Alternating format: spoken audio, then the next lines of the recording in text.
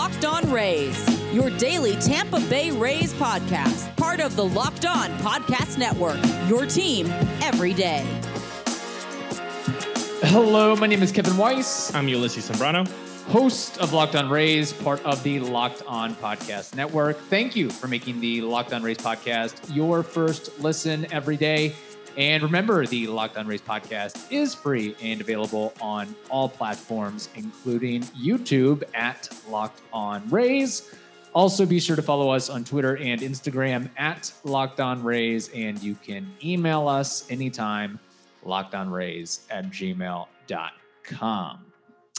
Well, Ulysses, this is not a hockey podcast, but there was some Rays-related news in the hockey sphere, in the Tampa Bay Lightning sphere, as I'm going to go out and say it that Brett Phillips and Randy Arozarena are tight. They are pals. They are buddies. They're going to soccer games. Now they're going to hockey games. I love it. I love the dynamic between those two.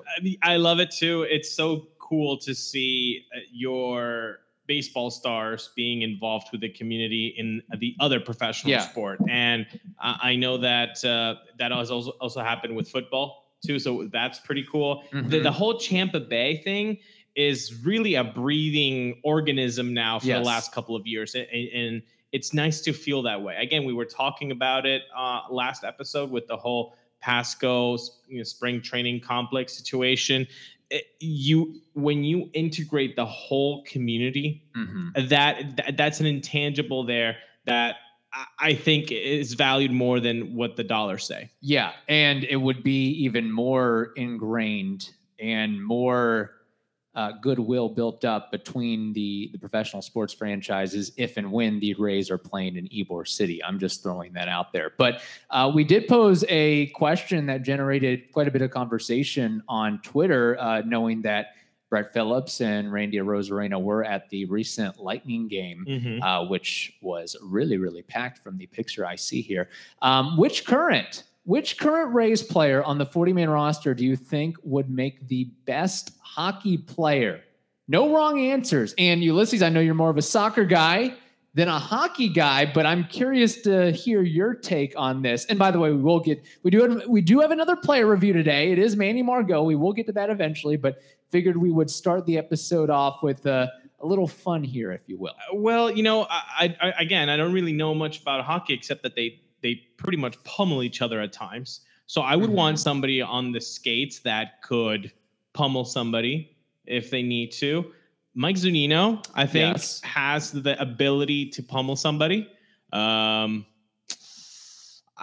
don't know why, but I think, he's no longer in the 40-man. I was going to say Joey Wendell might be a good guy to take off his gloves. He might not even play with gloves. Yeah.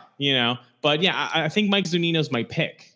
Okay, that's your guy. Yeah. That's who you're going with. You know what? That's not a bad choice. In fact, I think there's several guys. I know I just say pick one, but Mike Zunino is very high up on that list. And I know some of the listeners out there suggested that he would make a good goaltender. And I don't necessarily disagree with that, but I would rather him be in the position like you mentioned. Right. I would like him to be a tough defender. I would like him to be a goon. I would like him to get in the corners and push guys and knock guys around. And he wouldn't be afraid to block shots and get in front of somebody. He would be an intimidating presence on a back line, I think. So, but then again, you have to have somebody agile on skates too, right? So what's that nice competitive balance out there, right? That you can throw punches, but still be pretty quick. And that's why I had to mention a couple guys, because I don't know if there's one Rays player that could do it all and be well-rounded to that extent. And that's the thing is with hockey, just like with every other sport, there's different roles. Usually a goon is not a guy that's going to score 45, 50 goals in a season. So Mike Zunino would know his role. Now the guy, as far as a skill position player that would maybe be agile on the ice and be able to give you a nice little slap shot from the wing. I'm going with Brandon Lau. Ooh, okay. The majority of hockey players swing with the left shot, the left hand, if you will. And I think that's power right there. He brings a lot of power. Yeah. Now, he wouldn't perform in the playoffs. I think we know that. We learned that. He wouldn't score any goals in the playoffs.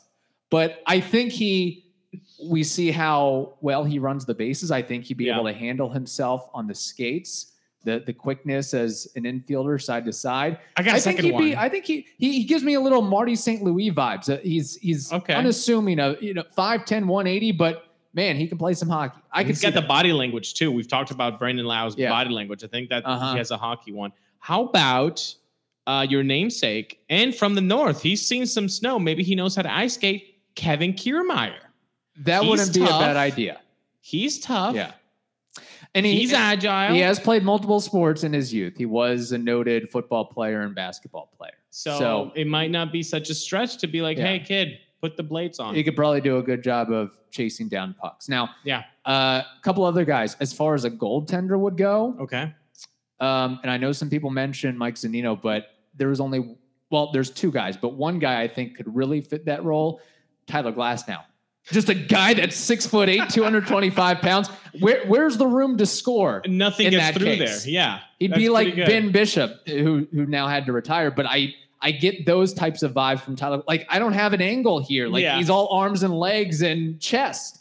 How am I like it. going to fit the puck into the net with all that's going on there? I like And I it. feel like even though he's big, I feel like he's flexible enough and athletic enough to go down and, drop the knee if need be and angle around to stop a puck. He was a gymnastic kid growing Okay. up, Yeah.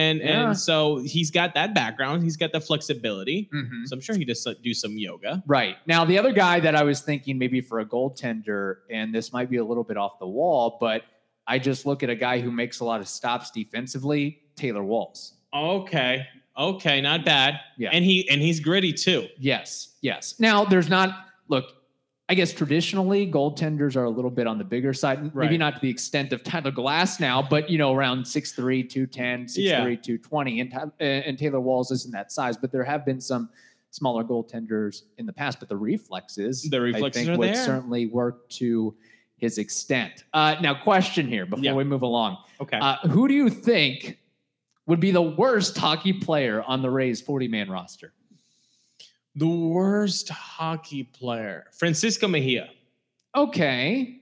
I mean, again, and you can put any of us from Latin America. We really don't have that Yeah. much familiarity with ice skates. Of course, That's a good there point. are people that go on, on holidays and all that, but it's not something in our DNA, Right. To go into an ice rink. So I think Yeah. Mejia might have the most trouble. Who I think would be actually pretty good, Randy Arozarena. I think this guy would take on any challenge. When Yeah. you see him do backflips and stuff like that, I think Randy Arozarena would have no problem. Yeah. As far as my guy, who I Yeah. think would be the absolute worst on the ice, G-Man Choi. I think he'd get hurt. I think he'd roll an ankle. He'd pull a calf. You don't see many. Yeah. There aren't many 260-pound hockey players. Well, There might not be any, quite frankly. yeah, that's a good one. Yeah. That's a good one. Look, I know that some people might make the argument, well, he makes the acrobatic plays at first base. I just don't see. It's tough on blades. Yeah, I don't think that would work out well at all. It's tough on blades. Yeah. So thank you to the listeners that participated in this. Just Yeah. running through a couple quick comments here. Zach Dabb says, I feel like Zunino would be a great keeper. Matt Germain says, Mike Zunino would win a Vezina trophy. Raise Up says KK. Matty P says G-Man Choi would be a heck of a goalie. R Hill says Meadows or Zunino. I'd be curious as far as Austin Meadows. I don't know how. I mean, maybe being able to hit the puck well, but I don't. Is there a I don't know Georgia how team? well. I don't know how well he would move on the ice. Is there a Georgia hockey team? Yeah. I mean, I'm sure there's. I don't think like the University of Georgia has a hockey team, or No, in the might have- NHL. Like, is there an? there was the Atlanta Thrashers, but they got relocated. So Okay. yeah. Okay. Austin Meadows doesn't come off to me like a big hockey fan. I'm just going to throw that out there. No, he's more chill. He's more fishing. Yeah, he's more fishing. He's more the fishing guy. Yeah. Chris says Fairbanks would be intense as a hockey player. Now he's got the look. Ooh. He's got the intense look. I'll give him Good that. one, Chris. Yeah. Good one, Chris. Yeah. And then Amy Brain ranks him 1, 2, 3. Pete Fairbanks, Mike Zunino, Brandon Lau. I think one thing that gets overlooked about Brandon Lau is we sort of joke and shed light on the fact that he's got so much power punched into a 5'10", 180-pound frame, but he's got a thick lower half. Yeah. Thighs and calves, and that's what you need as a hockey player, and you're moving on those skates. Marty St. Louis, for example, again, just Google Marty St. Louis in thighs, and you'll be like, what the heck are these? Did he? Not safe for work. Yeah, essentially. There we go. Okay, we will move along to our player review of Manny Margot, but first, Ulysses, we got to tell the audience about something called Stance. Yes, Stance apparel represents a radical reinvention of socks, underwear, and active apparel. With a sharp focus on comfort, quality, and creativity, Stance brings an atypical aesthetic alongside some of pop culture's hottest collaborators by the ultimate in style and self-expression. Because everything you wear should be a direct extension of who you are and how you feel. For example, they've got Batman gear, MLB, NBA, Star Wars, The Office. Of course, Kevin has mentioned that in the past, Harry Potter. Mm-hmm. You were watching that last night, actually. I was. Yeah. I saw Deathly Hallows Part 1, and I couldn't keep off it, and so I watched Part 2 because I love it. By the way, they also have got Marvel. Are you a Marvel fan, Kevin? Not particularly. No. You don't have a favorite superhero from the Marvel universe? I don't even know if I would be correct in what a Marvel superhero is. Is Spider-Man Marvel? There we go. That's good. Thank you. There you go. Well, we can get into the whole Sony thing, but close enough. Spider-Man is close enough. And now let's get back to Stance. Stance believes that the perfect fit matters more than fitting in. That those who feel good do good. Go see for yourself. Register for an account at stance.com and get 15% off your first purchase. Use promo code LOCKEDON at checkout and to apply. Enjoy the color and comfort of a life less ordinary with Stance. Isn't the new Spider-Man movie coming out? It is. No Way Home. Are you seeing that? I want to, but I have to do a refresher. I like to do the refresher. Yeah. Like I want to see the number 1, I want to see the number 2, and then I'll see this one. So it'll be a minute. I just can't keep up with the superhero movies. They're a lot. Maybe when I'm just rewatching Dexter, maybe that's my problem. I need to venture outside of my comfort zone and watch new things. I don't know. I think that's what it is. Okay, Manny Margot. Hello. Player review, what went right, what went wrong in his future with the team. Plus, we give him a little grade at the end. I don't think it'll be quite as controversial as the Brandon Lau grade that we presented. But Ulysses, let's present Manny Margot. Yes, Manny Margot had a slash line of 254, 313, 382 for a 696 OPS. He had 10 home runs, 57 RBIs, 13 stolen bases, a WRC plus of 95, an F-WAR of 1.4. Did you get his BREF WAR? Interestingly, it was double of his F-WAR, 2.8. Oh, wow. So they're looking at a 1.92 WAR guy. Okay. Essentially. If you combine those two. Can we start with the positives? That's what we usually do. What went right with Manny Margot? This guy is a really, really good defensively. At least the defensive metrics on him. We were talking about how defensive metrics are not really fan of Brandon Lau. The defensive metrics love this guy. I mean, yes, out above average. He's in the 99th percentile.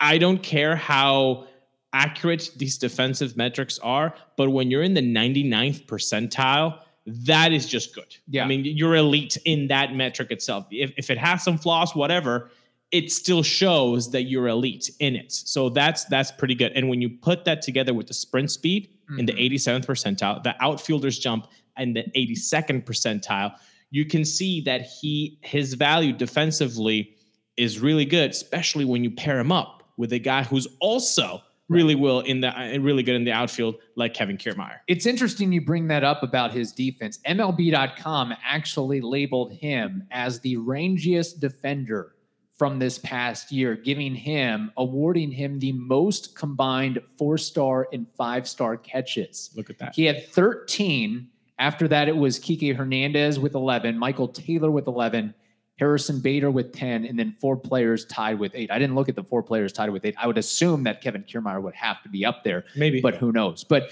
and maybe here's why his Fangraphs WAR was a little bit lower than BREF, or I guess half of BREF, is Fangraphs actually rated him as a negative defender in whatever algorithm or make sense. Whatever formula they come up with. Now it's barely negative, but it's still, and I'm like, I don't know how anybody could come up with that with Manny Margot. And then if you look at Fielding Bible, they credit him with 13 defensive runs saved between all three outfield spots. And here's the thing about Manny Margot is the versatility to play left field, center field, and right field and do them all, not just adequately, but very, very well. Yeah. At times. Let's remember when Manny Margot gets traded to the Rays, they were already making articles about, is this the first time we're going to see a two outfielder team? Yeah. Kevin Kiermaier and Manny Margot.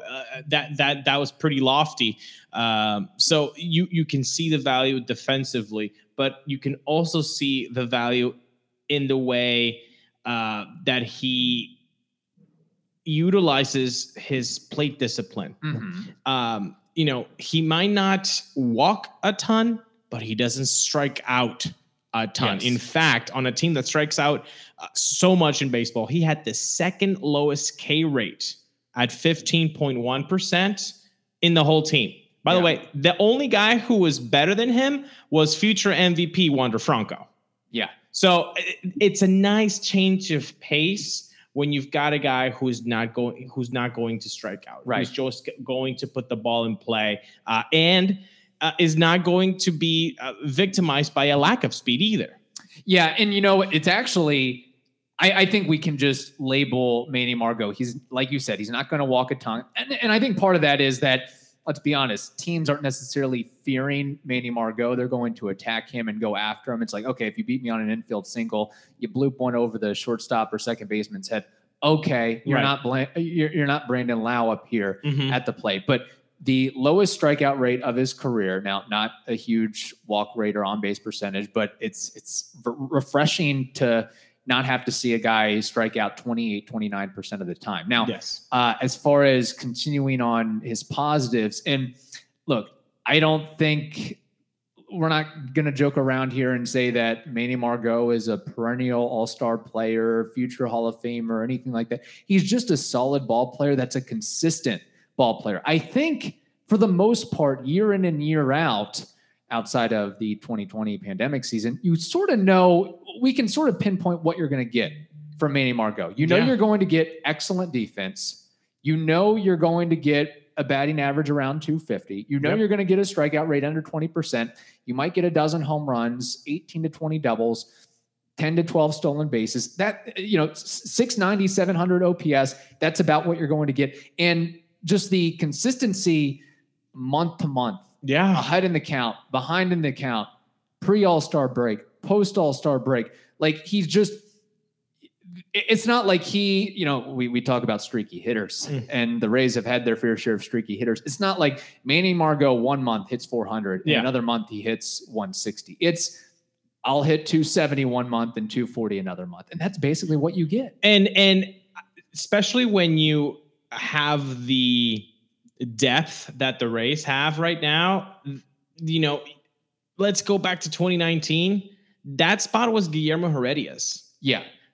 Manny Margot is like not only one step, but like 5 steps above what Guillermo Heredia can Guillermo provide. Heredia is the definition of replacement level player. Manny Margot is 1.5 to 2 win player at the least. And Manny Margot in a team that that is not looking to be a perennial playoff contender would get 50 at bats, maybe even 500 at bats. He would be played, almost daily. Margot, honestly, if you look at his positives at the plate, the splits are so obvious. Yeah. Though when he bats against lefties, he's really, really good. In 187 at bats, he had a slash line of 273, a 346 on base, 406 slugging for a 753 OPS. That's healthy. Mm-hmm. That's real healthy. Yeah. So that fourth outfielder spot, when you're trading Heredia to Manny Margot, you can definitely see the difference there. And even versus righties, it's not like he's a total platoon guy. Like, he can still sort of hold his own against righties. It's not like he's a 160 hitter versus righties. I mean, I think he's like a 235. That's league average. No, yeah.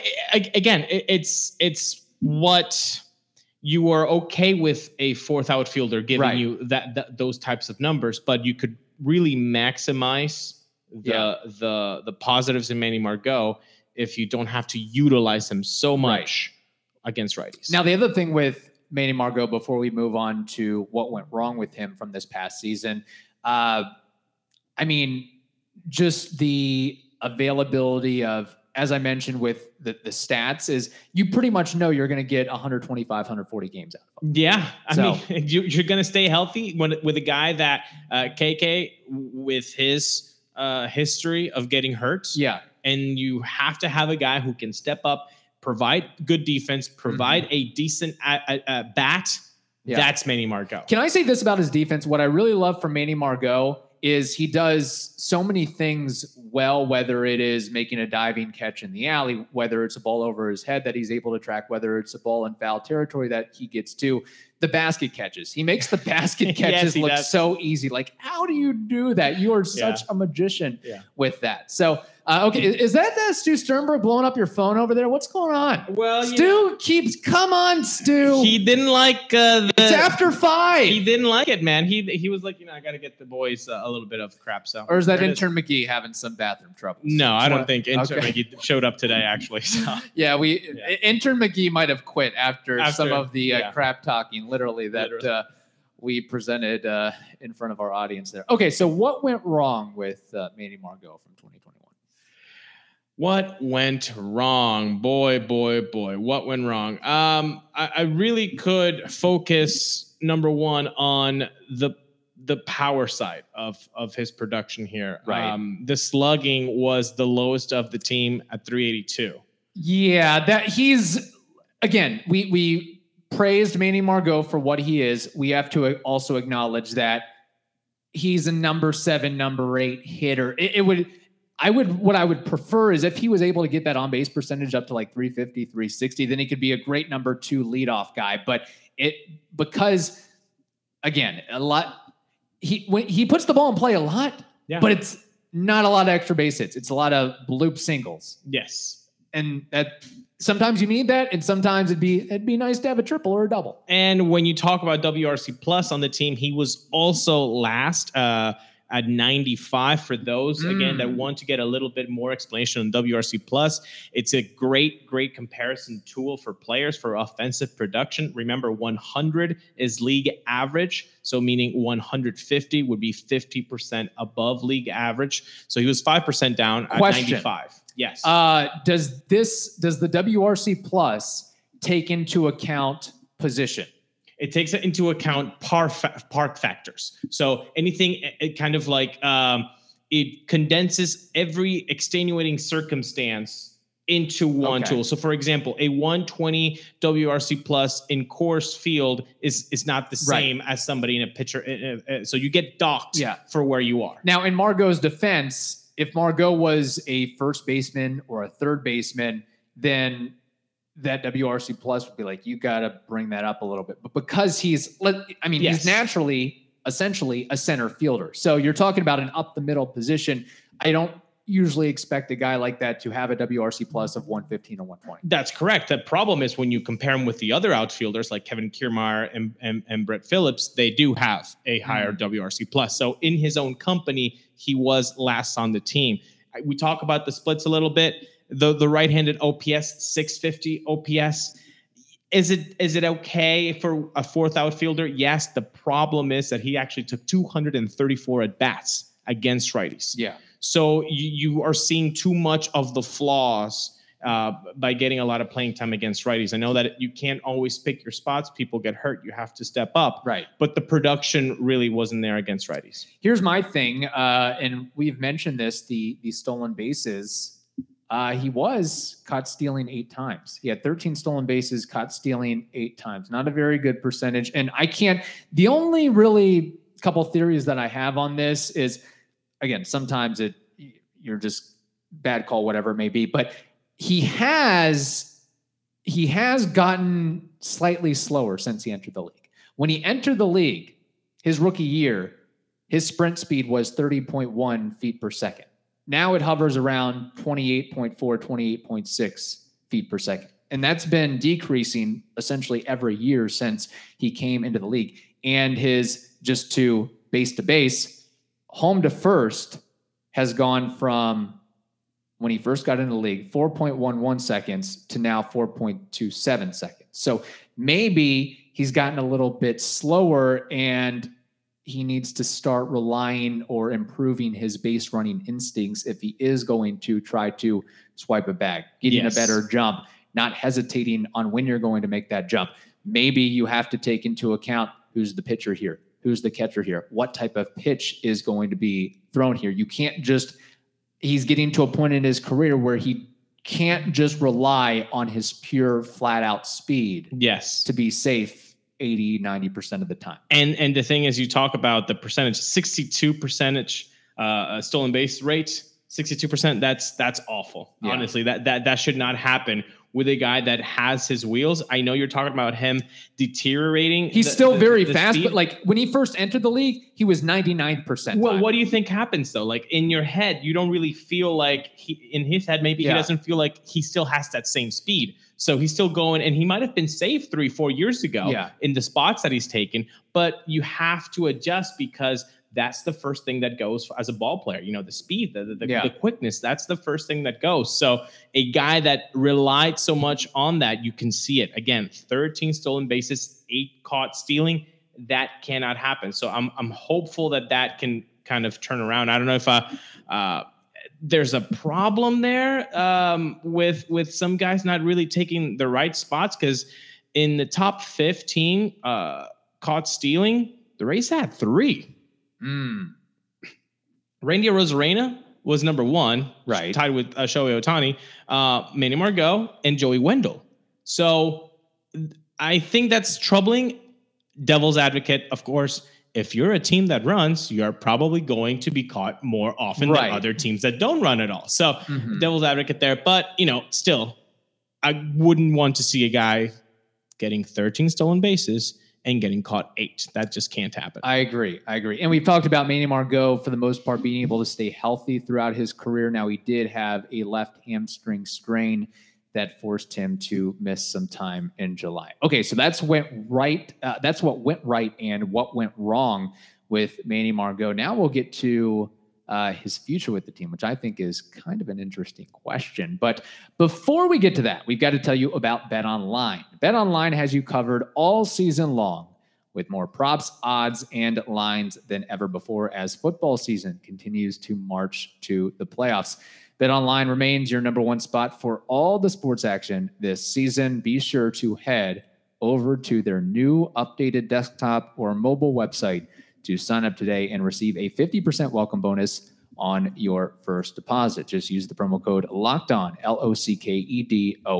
LOCKEDON is the promo code to receive that bonus. BetOnline, it is the fastest and easiest way to bet on all of your favorite sports, and it's where the game starts.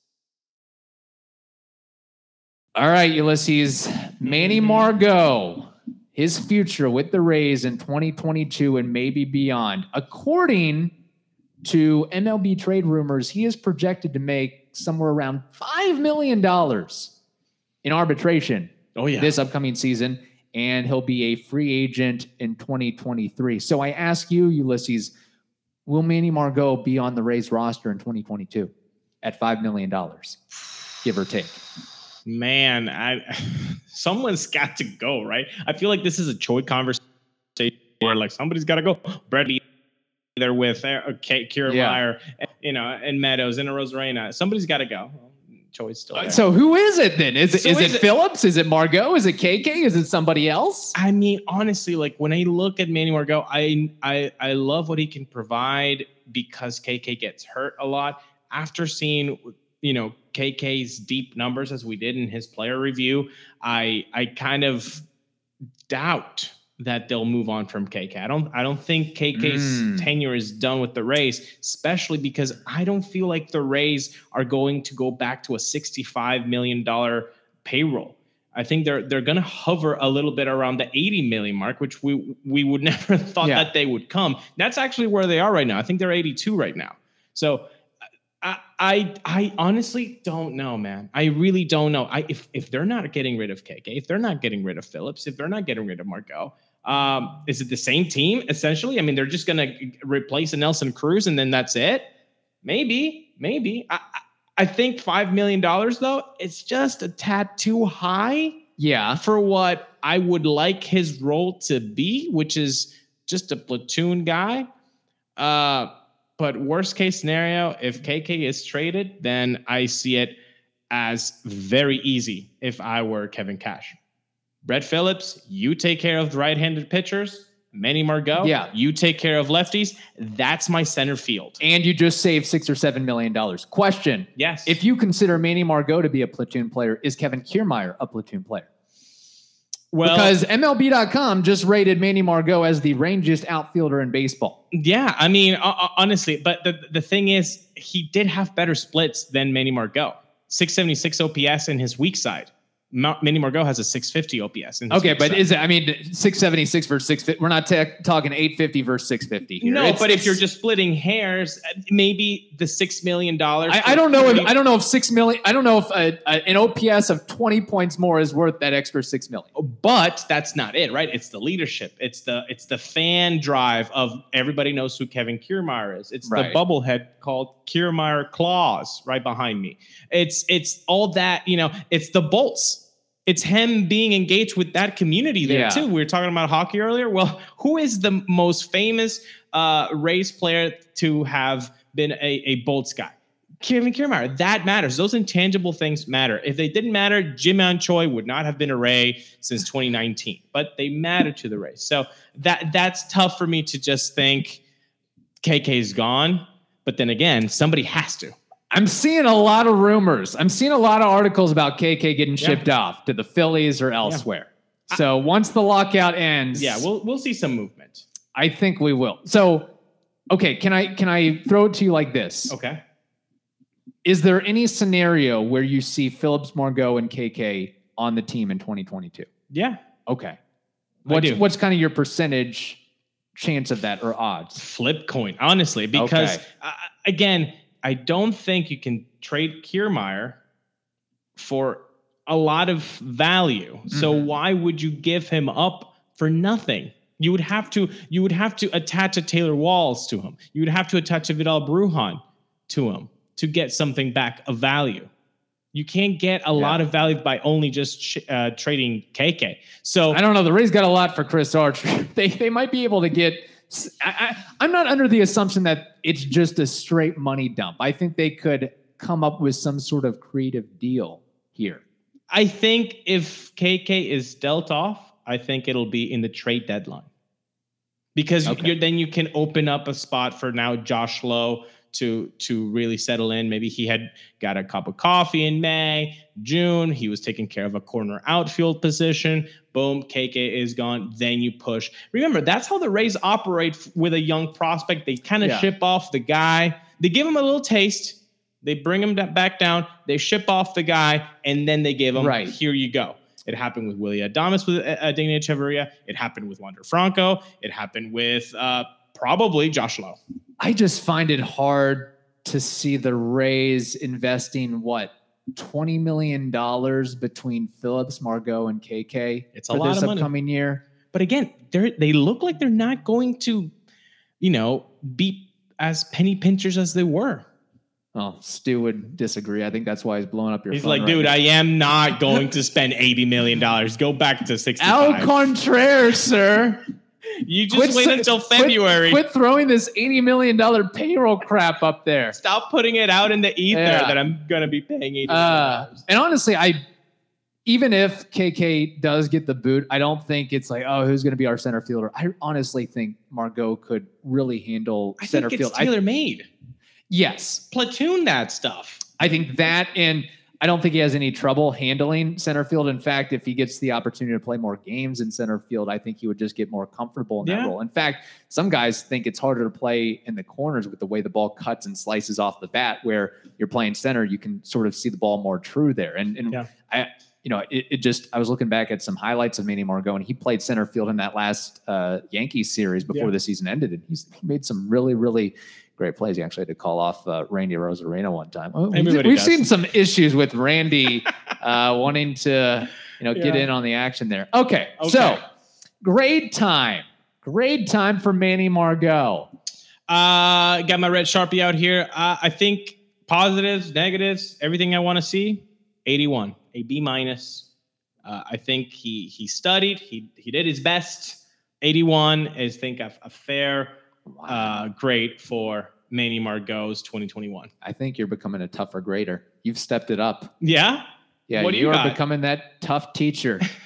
I gave him an 84, solid B. Okay. I think maybe because I put some more weight in the B war as opposed to the F war. Now, if we combine those two and 1.9, 2-war player for what he made and how he performed.